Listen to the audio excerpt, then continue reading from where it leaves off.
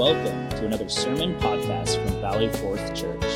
We are a church in Spokane Valley, Washington, and are dedicated to the mission of making, teaching, and sending disciples to the glory of God. If you like this podcast, please subscribe on Apple iTunes, Sermon Audio, or wherever you find your podcasts. Also, check out our YouTube channel for additional content at youtube.com/Valley Fourth Church. Now, here is a message from Pastor Joe Hirsch. Well, we come now to the Word of God this morning, and in Luke, we come now to the denial of Christ by Peter, the lowest moment of this beloved disciple. Much to see and to learn. Here's Luke's description of it, one of the four of the gospel writers that chronicle this very important event. Let us hear the Word of God. Then they seized him and led him away, bringing him into the high priest's house, and Peter was following at a distance. And when they had kindled a fire in the middle of the courtyard and sat down together, Peter sat down among them. Then a servant girl, seeing him as he sat in the light and looking closely at him, said, "This man also was with him." But he denied it, saying, "Woman, I do not know him." And a little later, someone else saw him and said, "You also are one of them." But Peter said, "Man, I am not." And after an interval of about an hour, still another insisted, saying, "Certainly this man also was with him, for he too is a Galilean." But Peter said, "Man, I do not know what you're talking about." And immediately, while he was still speaking, the rooster crowed, and the Lord turned and looked at Peter. And Peter remembered the saying of the Lord, how he had said to him, "Before the rooster crows today, you will deny me 3 times." And he went out and wept bitterly. This is God's open and revealing word. May we see all that he has for our walk with the Lord Jesus through it. Amen. You can be seated.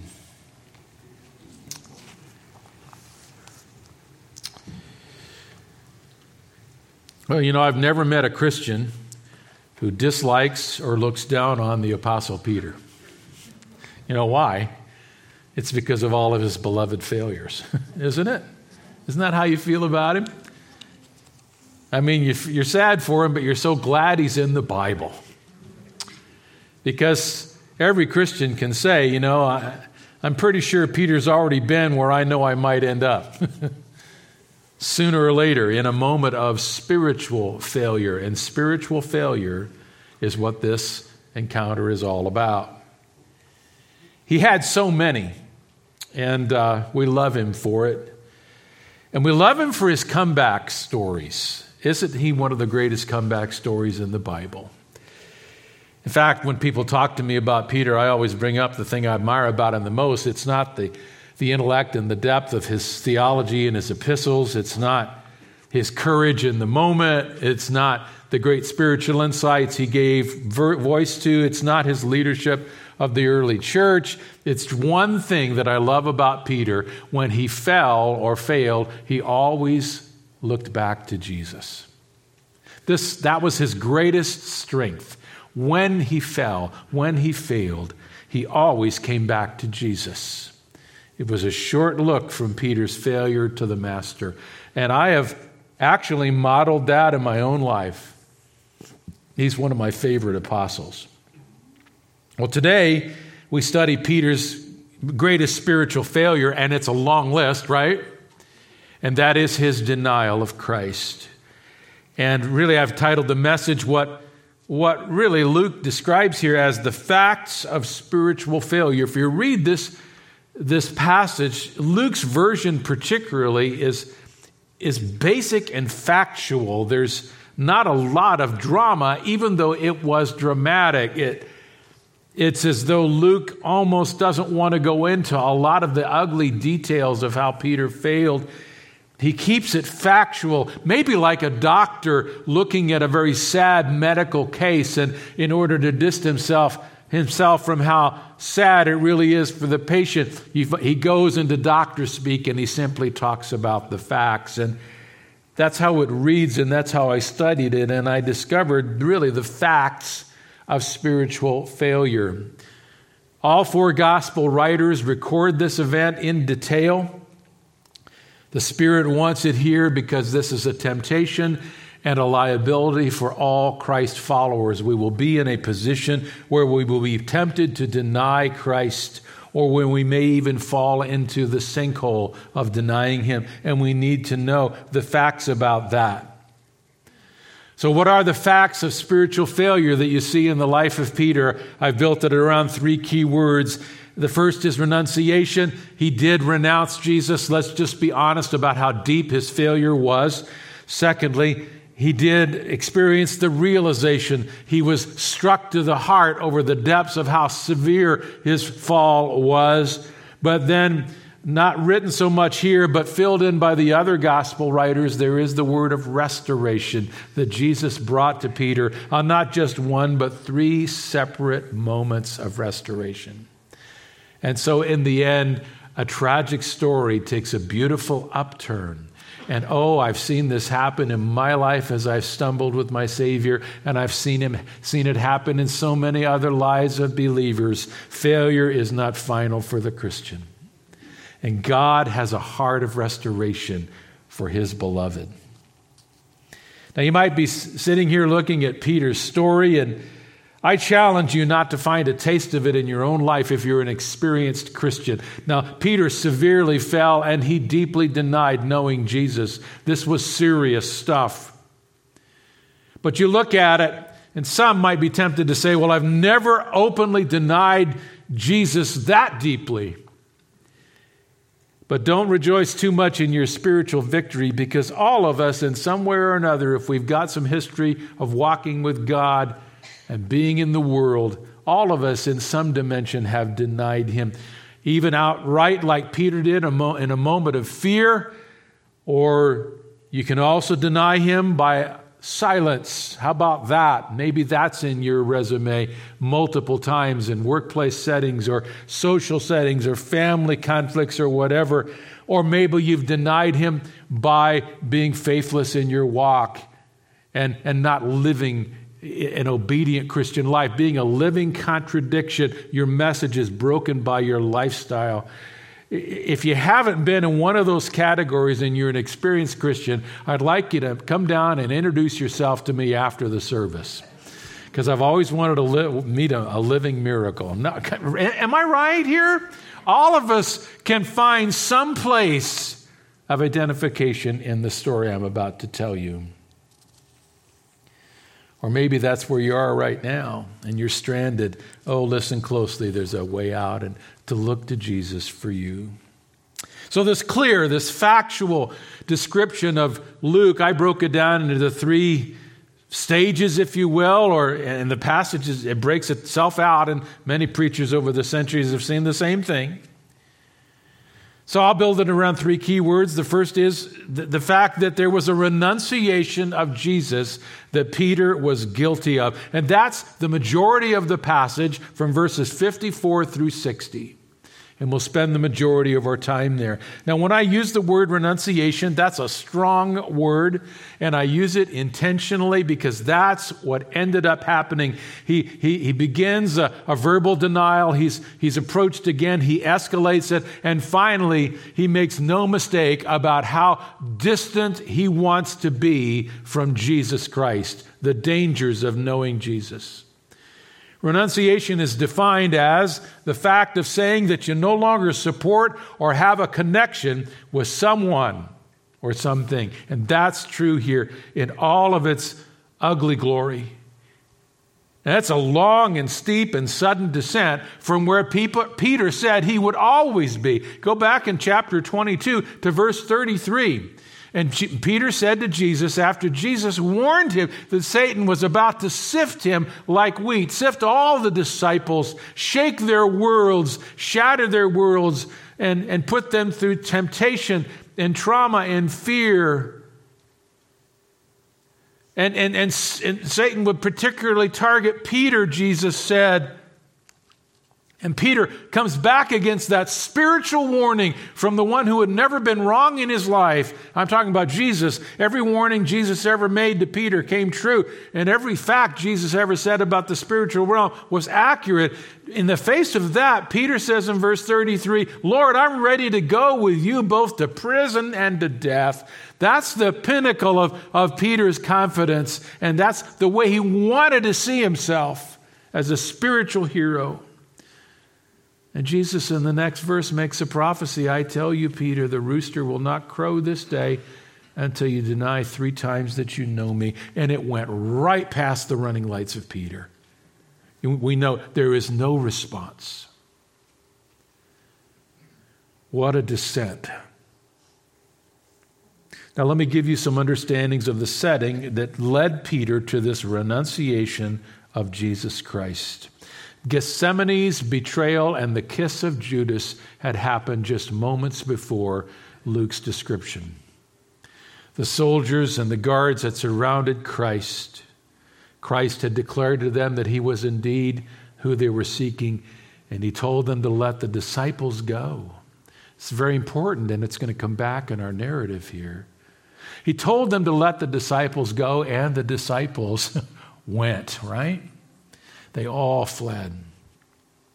Luke tells us here that Jesus was seized. It's a word that was used in the Greek Roman culture to describe primarily one thing, arrest. So they arrested him. He was hooked up.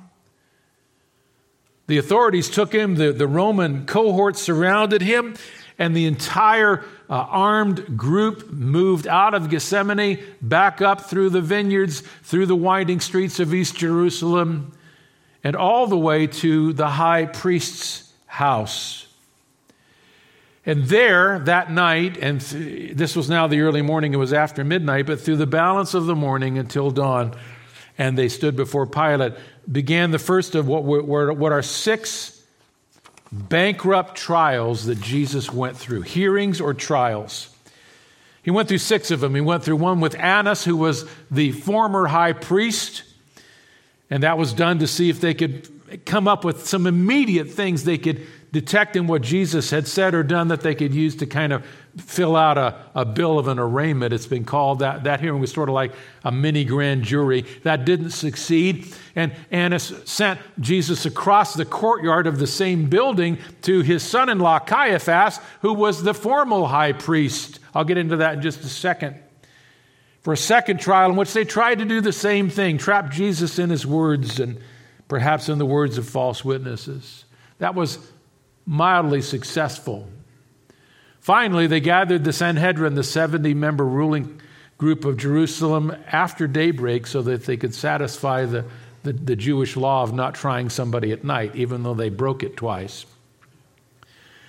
And they brought Jesus for a trial before the Sanhedrin, so that was number 3. Then when they were satisfied, they had enough verbiage and enough declarations of the Christ to go to Pilate. They went to Pilate because they wanted the death penalty, and no Jewish court could bring a death penalty. And so they took him to the Roman governor, Pilate. And Pilate could see after his initial hearings that he was standing before an innocent man, and in nervousness and in fear, he dumped the case off to Herod.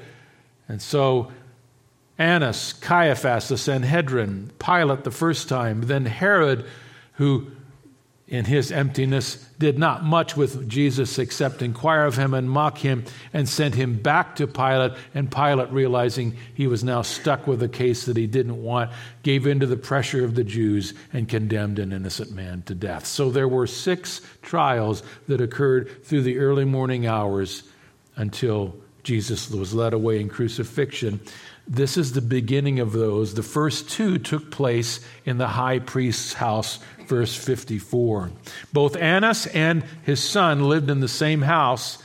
Most authorities that have looked at the scriptural evidence and the archaeology that we have believe that Annas and Caiaphas lived in different wings of the same grand house there in Jerusalem, bought with all their illegal profits from the temple. And that house had a wing for Annas and his his wife, and then a wing for Caiaphas. It wasn't unusual for this structure to be built at all. And there was a big common courtyard between the two. The top floors were open to the courtyard, so it's very possible that the trial of Jesus before Annas and Caiaphas was somewhat open. If you were in the courtyard down below, you could glance up and see people standing in the hearing room of Annas or Caiaphas, either side. And you could see what was going on, and the pillars were open, and you could hear what was going on. So the accusations could be heard in the courtyard. And perhaps Jesus standing there in the open could be seen. Many people believe that's exactly what happened, and that's why Jesus was able to turn and look down at Peter, not many feet away from him. And so this is the environment in which all of this occurred, and the trials had started, and now we see Peter introduced. It says Jesus was brought into the high priest's house, and the trial before Annas had started perhaps, and Peter was following, not a distance. Now this is a surprise. Hadn't all the disciples fled? Hadn't Jesus allowed them to? Yes, 9 of them ran, but it turns out through the other gospel records that we see that 2 came back, 2 turned back as they saw the army receding and the threat perhaps receding, and the other disciples running the other way through the trees of the garden, up perhaps the Mount of Olives for further safety. These 2, it seemed, turned around and followed at a distance. They followed the cohort back up into the city, and they followed the guards back to the house of Annas and Caiaphas. And they watched as Jesus was led through the gate and taken into custody. When they saw that, John, it tells us, knew the family of the high priest. And so he went to the gate and he asked to be admitted. And since the family of the high priest, Caiaphas or Annas, we don't know which, knew him, he was allowed in. John was wealthy and part of an influential family, the scriptures tell us, and so he got in. Peter was left outside, but the scriptures also tell us that John spoke to the girl keeping the gate there to allow Peter to come in and to be allowed into the courtyard. Some experts believe that John went all the way into the hearing room and stood there and watched as Jesus was accused. That's why we have the eyewitness testimony in the Gospels of what he was accused of and the false witnesses that came in the hearings of Jesus. Peter stayed down in the courtyard. So John upstairs, perhaps looking over the back shoulders of the priests and the leaders in this hearing of Jesus. Peter down below. Now Peter is part of this gathering of guards that are off duty, servants that are moving in and around the palace, and the gatekeeper herself who was waiting for others to come to the gate. Into that midst, the Bible tells us in verse 55 that it was a cold night in that spring, in the early spring of Israel, and that was often the case. It got cold, and it was an open air atrium out into the open, in that open courtyard. And so they built a fire. The Greek says they kindled a roaring fire in the middle of the courtyard in a fire enclosure there, and sat down together. And Peter sat down among them. It's really pretty remarkable when you think about it. Peter sitting among the very people that had just shackled his Savior. It's an image of Peter sitting in the midst of fallen humanity. It's an image of the believer in the midst of darkness. The fire roars and he is there. Now, why is Peter there? Bible students have asked for centuries, what possessed Peter to do this? And we don't know. We can't know. It was all a set of his decisions. The scripture's silent. But we do know that Matthew says in his version, in Matthew 26:58, that Peter went and sat in the courtyard to see the end. And we don't know what that means. It could be that Peter knew that Jesus had said that he was the Messiah. And that even in this dark hour, being shackled and tried, Jesus would in masterful power, either with a word from his mouth of great power and fire, destroy his enemies and take control, or through the magic of his words, confound his enemies. And he would soon be walking down the steps and saying, Peter, this is a done deal. I'm free now. Let's go. It's possible Peter was looking for that kind of triumph and he wanted to see it to the end. It's also possible that Peter didn't know what was going to happen, but he couldn't quite tear himself away from Jesus. That's one of the things I love about the man. He loved Jesus faultily, but he sure loved him faithfully. So we don't know why he was there. Maybe this was as close as his love could get him. And he didn't know what was going to happen. Some have even suggested that Peter was there to try and prove Jesus' prophecy wrong, that no rooster would crow over him, that if he had to, he'd stand for Jesus and die for Jesus. Maybe he was there to try and prove that. I kind of doubt that one. But you know what? For whatever reason he was there, I can tell you something we do know. He was in way over his head, wasn't he? Because the scripture then moves quickly forward, and in 3 verses or 4 verses, he denies Jesus in the space of a little over an hour. Let's look at it.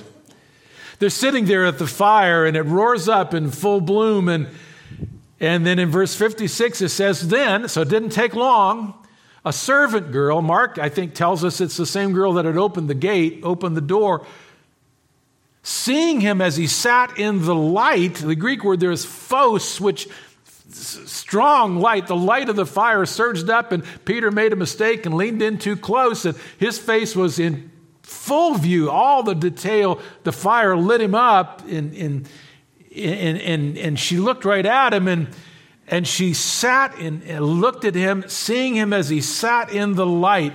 And she looked closely at him. The Greek word is intense, antenizo. It meant she strained and fixed her gaze on him. She stared at him for a few moments. And then she said, this man also was with him. Now notice, she didn't talk to Peter. She says to everybody in the circle, who's in the circle? Guards, servants, officials of the high priest, the same people that had arrested Jesus. She turns to them all and says, this man was with him also. So that's a pretty big development. And Peter is caught totally off guard. She accused him to all in this sudden moment, and Peter jumps out of his skin and he jumps clear out of his courage. And believe me, for Peter, that wasn't a long trip. It just would. And neither would it have been for me. So he wasn't expecting this in the least. Peter had maybe steeled himself to face a moment in a trial room where he could compose his words, or where he had rights, where there was procedure. He never thought that a servant girl would look at his face intently across a fire and then point to guards surrounding him. This man was with him. He completely was blindsided. And he immediately denies it. And he says, but he denied it, verse 57, no space between those 2 verses in time, saying, woman, I do not know him. Woman was basically, ma'am, I don't know him. He was trying to hold it together. He denied him, the Bible says. Arneomai in the Greek literally means to say no. No way, no. You've got it wrong. In no way do I know him. Of course, it's the exact opposite of confessing him, isn't it? And many Bible teachers have said, isn't it ironic, that in the courtroom just above where Peter could see and even hear him, Jesus was standing and confessing, or about to, that he was the Christ. And Peter was busy denying. The human irony in the story is profound. You see, Peter was unprepared for all this. That was really one of the biggest problems in all of it. He had steeled himself maybe for an interrogation. He didn't know what he was walking into, and maybe that's the biggest failure of it of all. He took his courage, but he didn't know where he was taking it. He had no idea what he would walk into, and he was unprepared for anything, and he got blindsided from a place that he never expected.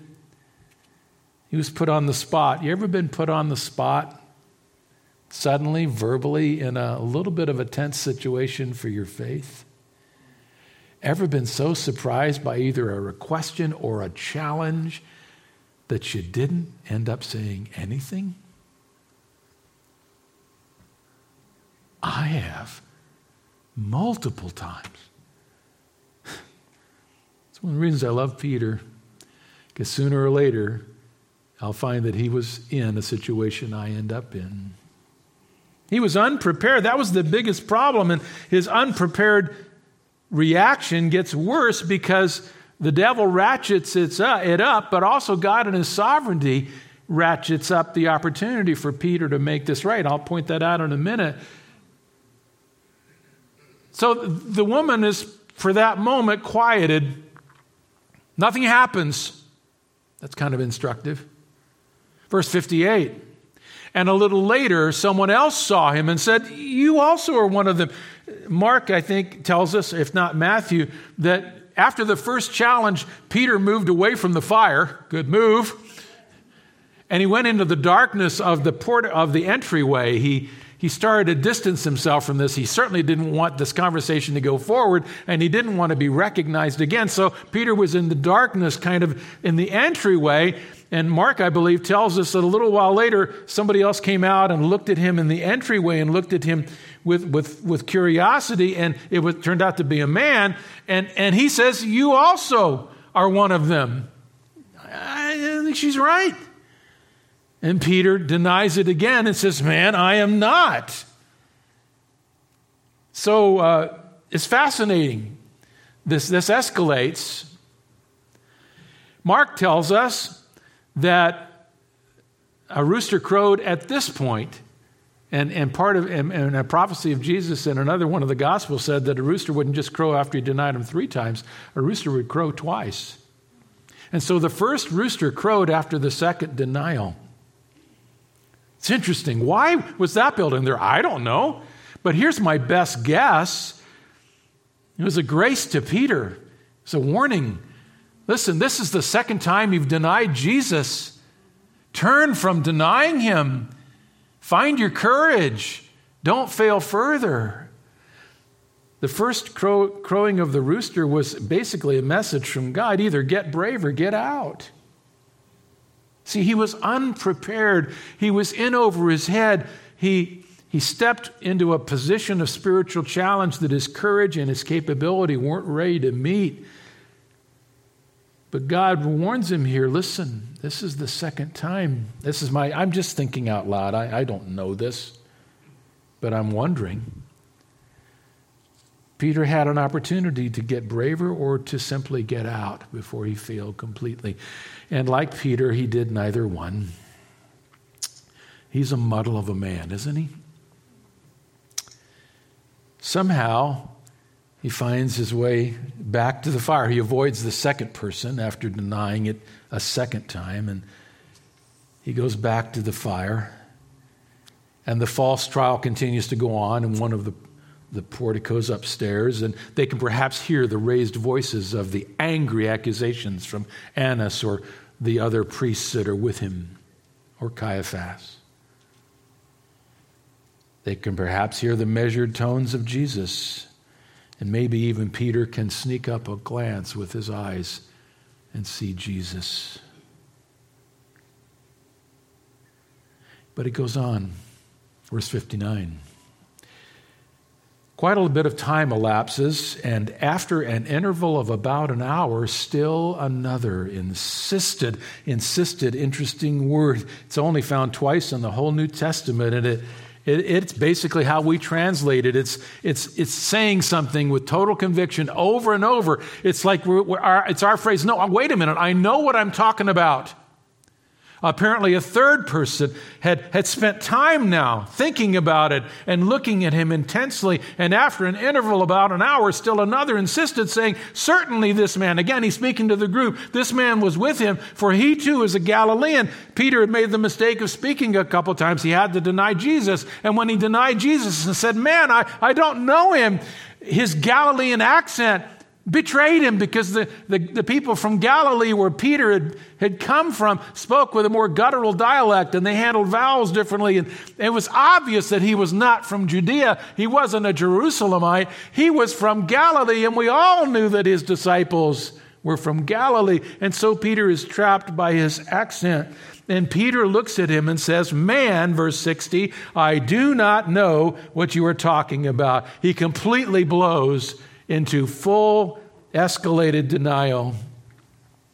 He adds words to it. Mark's version is this, quote, I neither know nor understand what you are talking about.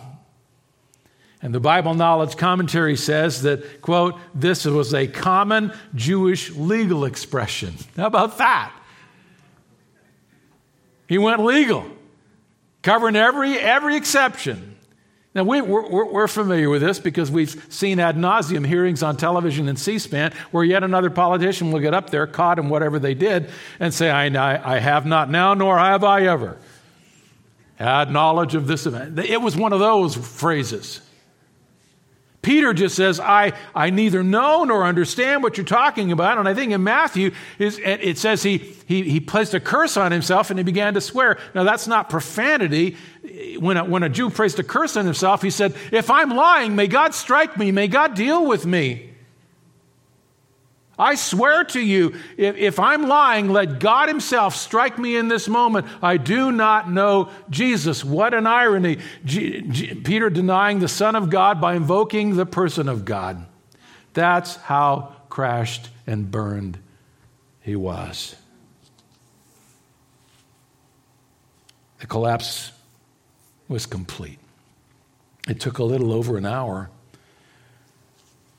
First, he denied being with Jesus. Then he denied being a disciple. And now he denies even being a Galilean. He denies even the accent on his lips. He says they've got it all wrong. Well, so much for being willing to go even to death, right? He was unprepared, unready. Even though Jesus had told him this would happen. You remember in our chapter, in chapter 22, back up at verse 31, he had said that Satan wants to sift you all, and Peter, you're going to be the great point of this. He's going to shake and shatter your life so that if possible, he shakes whatever so-called faith you have right out of you, and you will fail. And then you'll deny me 3 times before a rooster crows. He tried to protect him from being overconfident. He'd laid all this out in Matthew 26 and in verses 31 to 33. He talked about the fact that in verse 31 he said, you will all fall away from me because of this night. You will all fall away because of me this night. For it is written, I will strike the shepherd and the sheep of the flock will be scattered. But after I am raised up, I will go before you to Galilee. There was a 2-part promise there. You guys are all going to fall apart. Your faith is going to abandon you, all of you. But I understand that. My Father's sovereign over that. And I will see you gathered again after I'm raised up. I will go before you to Galilee. I'll see you again there. This is going to happen, but it's going to be all right.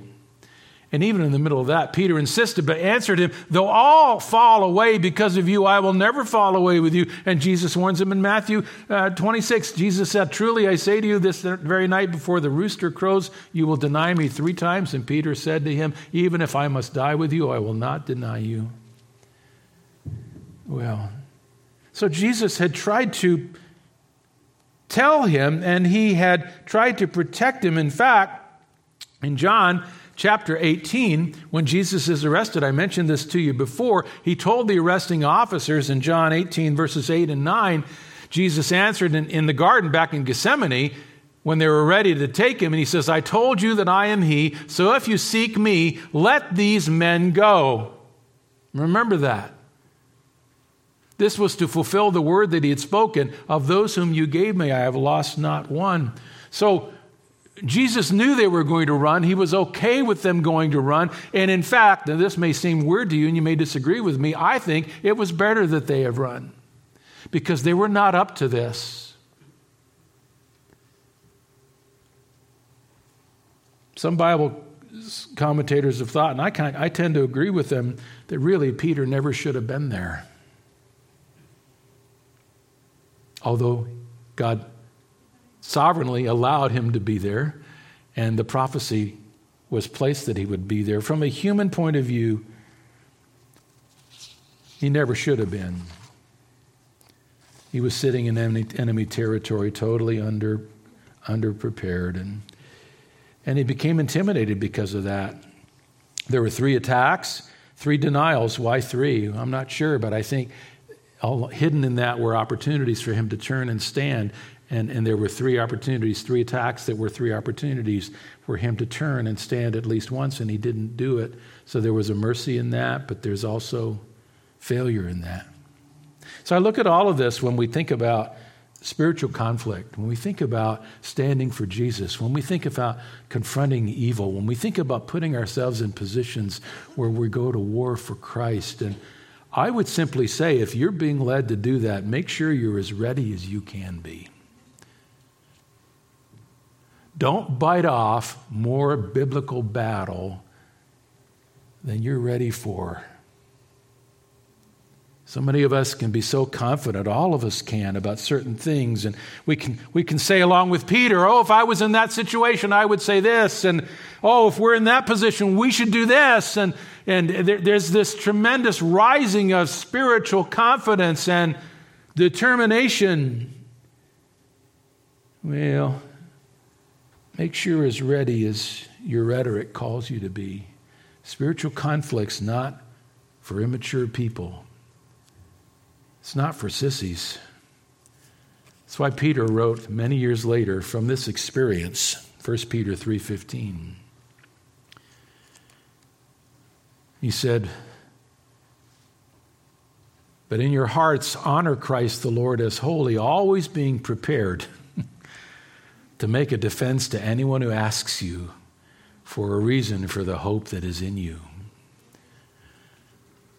Be prepared. Don't take whatever you may be being led into lightly. And don't step into what you're not ready for in prayer. Peter wasn't prayed up, too. I mean, think about that. How often did Jesus say, pray that you may not enter into temptation? For the spirit is willing, but that's this story. Well, rushing to close now.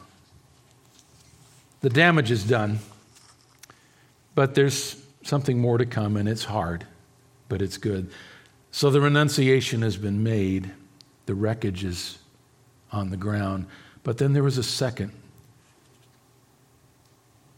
fact of all of this failure, and that was the realization of it. That's, as you go back to your passage, that's verses 60 and 61. But Peter said, man, I do not know what you're talking about. And immediately, while he's still speaking that sentence, the rooster crows. The sovereign, perfect, particular timing of God. The rooster crows that second time after the third denial. And Peter hears it. But so does Jesus. Peter hears it, but so does Jesus. And the Lord turned and looked at Peter. You remember, Jesus was probably standing in a portico above. I have a friend that went to the Holy Land years ago and went to this place that they've kind of unearthed where Jesus was probably tried. And the courtyard is there, and the place where the Roman soldiers played dice as they were waiting for the proceedings. And there's a place above it where they believe the trial took place. And my friend, he showed me a picture. He was standing there warming his hands at the place where the fire would have been. in the courtyard and had somebody take a picture from where Jesus could have been standing up in the portico. He was from me to the third or fourth row back, right where you are right now. He looked. He looked. And he saw Peter and he gazed into Peter's eyes. It wasn't just a glance. Emblepo is the Greek word, and it meant to look attentively, to look directly. Leifeld, the commentator, says that in ancient Greek, the word often signified a look of interest and love or concern. I think there was sadness in the eyes of Jesus, but I also believe there were these three things: interest and love and concern. He looked at Peter because he knew what a crisis Peter was in.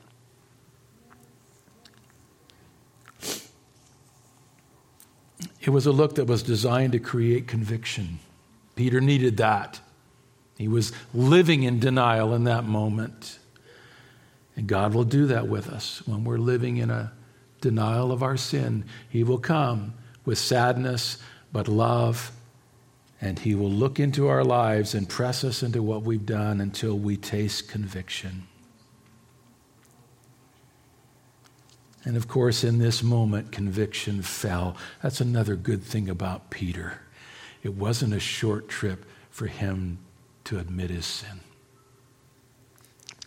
I believe in that moment it all collided. And it says, and Peter remembered the saying of the Lord, how he had said to him, before the rooster crows today, you will deny me 3 times. And he went out and wept bitterly. Oh, he wept deeply. Kleio, the Greek word, it meant to weep out loud, to weep with a deep sound. He sobbed bitterly. Pikros, the Greek, it meant to be struck sharply in your soul. Oh, he knew it all. So the sad prophecy by Jesus predicting Peter's greatest failure, oh, you'll deny me 3 times before the cock finally crows. It had come true. And nobody on earth knew it like Peter did in that moment. But that's not the end of the story. Because that's not the only prophecy Jesus had made about Peter. Right there in your Bibles, in Luke 22, in this very chapter, we studied it some weeks ago, Jesus made 2 prophecies about Peter. Yes, he prophesied that Peter would deny him 3 times and a cock would crow at the last. But he also said, verse 32 of Luke 22, but I have prayed for you that your faith may not fail. And when you have turned again, strengthen your brothers. That's the second prophecy. A prophecy of failure and a prophecy of restoration. And they both came true. And that's our final word on this. And it is the word restoration. There was a terrible renunciation and a bitter realization, all followed, however, by a beautiful restoration. You see, God's plan was not shaken by Peter's failure. It actually included it. How do we understand these things in the work of a providential God? I don't know. Peter was responsible. He had opportunity to turn. He didn't. He didn't even really need to be there, but he ended up there. He failed dramatically, but it was already included, of course, in that providential plan of God. God's plan wasn't shaken by Peter's failure. It included it and provided for it, and Jesus prophesied that Peter's life would not end there. His faith would not fail there. It would be shaken and drawn down to the depths there, but it would not ultimately fail. Now, Jesus would go on to die hours after that, and Peter ran out to weep. But we do know this, that after Jesus rose, the gospel tells us, all of the gospels together tell us, that the first person Jesus sought out in a particular unique way after resurrection was Peter. Remember this? In his gospel description of resurrection morning, the angel has a message for the women to take back. He says, he's risen.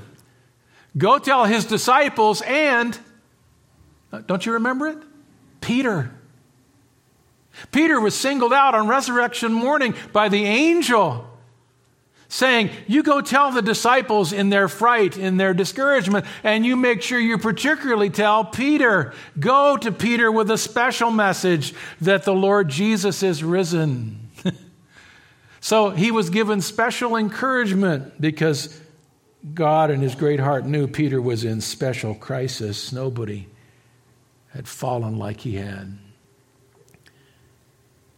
And then Luke, in Luke 24, I believe, later in the afternoon of Resurrection Day, when Jesus had made multiple appearances by that point, he had appeared to the disciples on the road to Emmaus, and they came back and found the 11 disciples in the upper room, and they said, we saw Jesus on the road to Emmaus, and they all say, we know he's already appeared to us, and he appeared to Peter. Somehow the Gospels tell us that on resurrection morning, Jesus made a special stop. He appeared to one individual in particular, and it was who? Peter. Why would he do that? To restore the man's heart. To come where the breaking was the deepest and to show him comfort and restoration. That's how I'm reading my Bible today. Now, we also know, and with this we close, that Peter also received a final work of restoration on an early morning some weeks later. Jesus had been risen for some weeks, had appeared to the disciples many times, had taught them about the kingdom of God, prepared them for their Great Commission ministry. And the disciples were gathered together, at least some of them, in Galilee, and Peter said, I want to go fishing.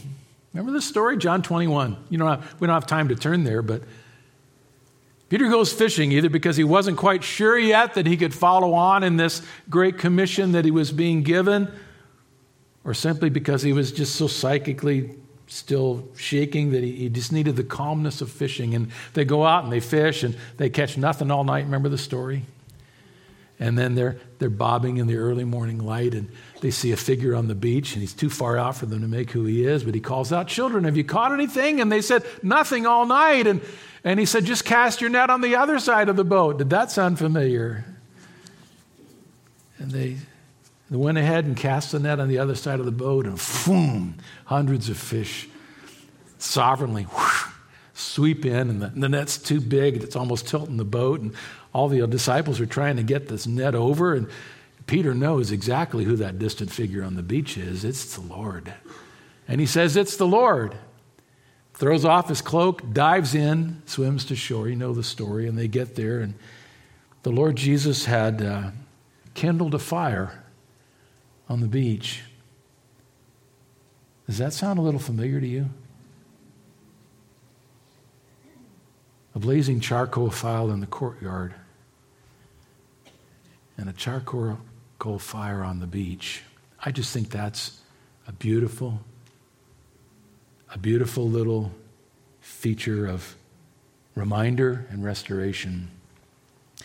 So they're around that fire, and they're all eating the fish that Jesus had already supernaturally put on the fire. I love that other feature too. He didn't eat any of the fish they caught. The other guys are eating, and Jesus takes Peter aside. And he points to the other disciples, and he said, so Peter, do you still think you love me more than these? More than all these other guys? Just like you said so often, that you loved me more than them, and you'd do anything for me. And Peter looks at him and says, Lord, I have a heart for you. I have affection for you. He doesn't use the word agape that Jesus was using, unconditional, bold, sacrificial love, because Peter knew he didn't have any left. He knew he was just a frail man with a heart for Jesus. And what did Jesus tell him then? Go feed my lambs. In a moment, he's restored. He's comforted. He's made whole, and he's given back his ministry. He didn't have to be a superstar. He always thought he did. He didn't have to be better than these. He just had to be somebody who had a heart for the Lord and wanted to please him. That's all it took. Jesus asked him the question twice more. I love that. 3 questions, 3 opportunities to say, Lord, you know I have a heart for you. What did those 3 questions match? The 3 denials. That's how I'm reading my Bible.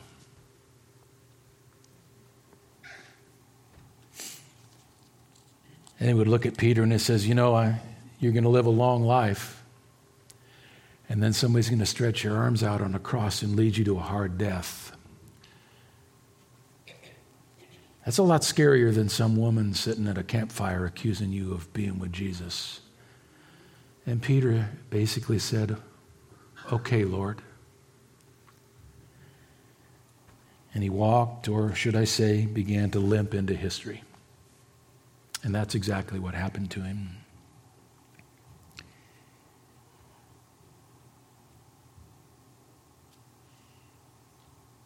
The story ends with spiritual restoration.